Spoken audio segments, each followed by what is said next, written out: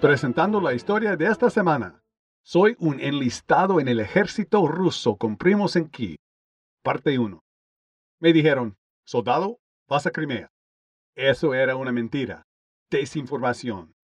El convoy militar gigante en el que estoy ahora es una misión secreta. No tuve más remedio que venir.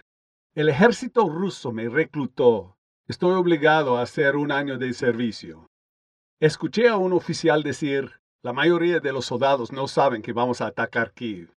Aparentemente, solo unos pocos oficiales conocen el propósito de nuestro viaje. Nuestra ruta hacia el norte en Ucrania ha sido miserable. He tenido frío, hambre, aburrimiento y enojo acerca de atacar Kiev. ¿Por qué querría luchar contra los ucranianos? Tengo primos que amo en Ucrania. Cada verano hacemos caminatas en las montañas de los Cárpatos. No quiero saber nada de tener que pelear contra ellos. Las noticias nacionales afirman que Ucrania es una amenaza para la seguridad rusa.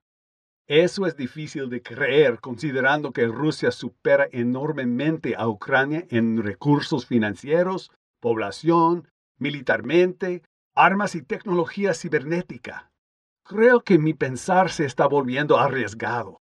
Es peligroso cuestionar al gobierno ruso. El convoy se movía lentamente, pero ahora ha estado estancado durante muchas horas. Es una mala época del año para viajar.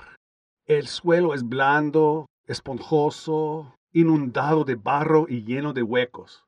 También tenemos escasez de víveres. Necesitamos gasolina para nuestros vehículos y alimentos para nuestras tropas. La planificación práctica para este enorme movimiento militar de tropas, armas, vehículos blindados y tanques es totalmente absurda y por lo tanto obliga a una replaneación. Los ataques ucranianos contra el convoy han eliminado parte de nuestro armamento. Sus misiles antitanque Javelin son armas de precisión, disparadas desde el hombro y súper efectivas para destruir tanques.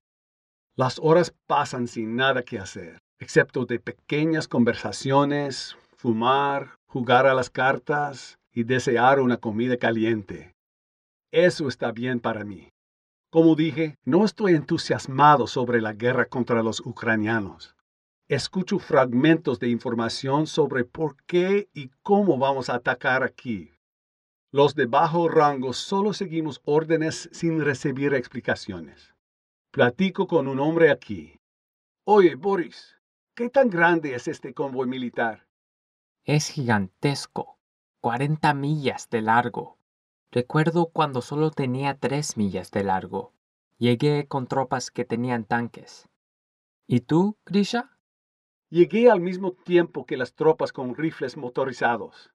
¿Cómo estuvo tu entrenamiento militar? El entrenamiento con el rifle de asalto AK-12 fue bueno. Es cómodo en uso corto y largo. El entrenamiento con una bayoneta fue diferente. Sé que se supone que los rusos debemos tener el uso de la bayoneta en nuestro ADN. Grisha, ¿has estado en Ucrania antes? Sí, muchas veces. Con primos que viven cerca de Kiev. ¿Esperas verlos mientras estamos cerca de Kiev? Eso depende de nuestras reglas y de lo que esté haciendo el convoy. Soy Scott Thomas con Nathan Thomas por Barbara Steiner, con 2 presuntos soldados rusos en un escenario histórico actual del 2022, deseando ver qué hará el convoy, y oro para que la infantería rusa y los ucranianos busquen la sabiduría de Dios. Visita thisweekstory.com.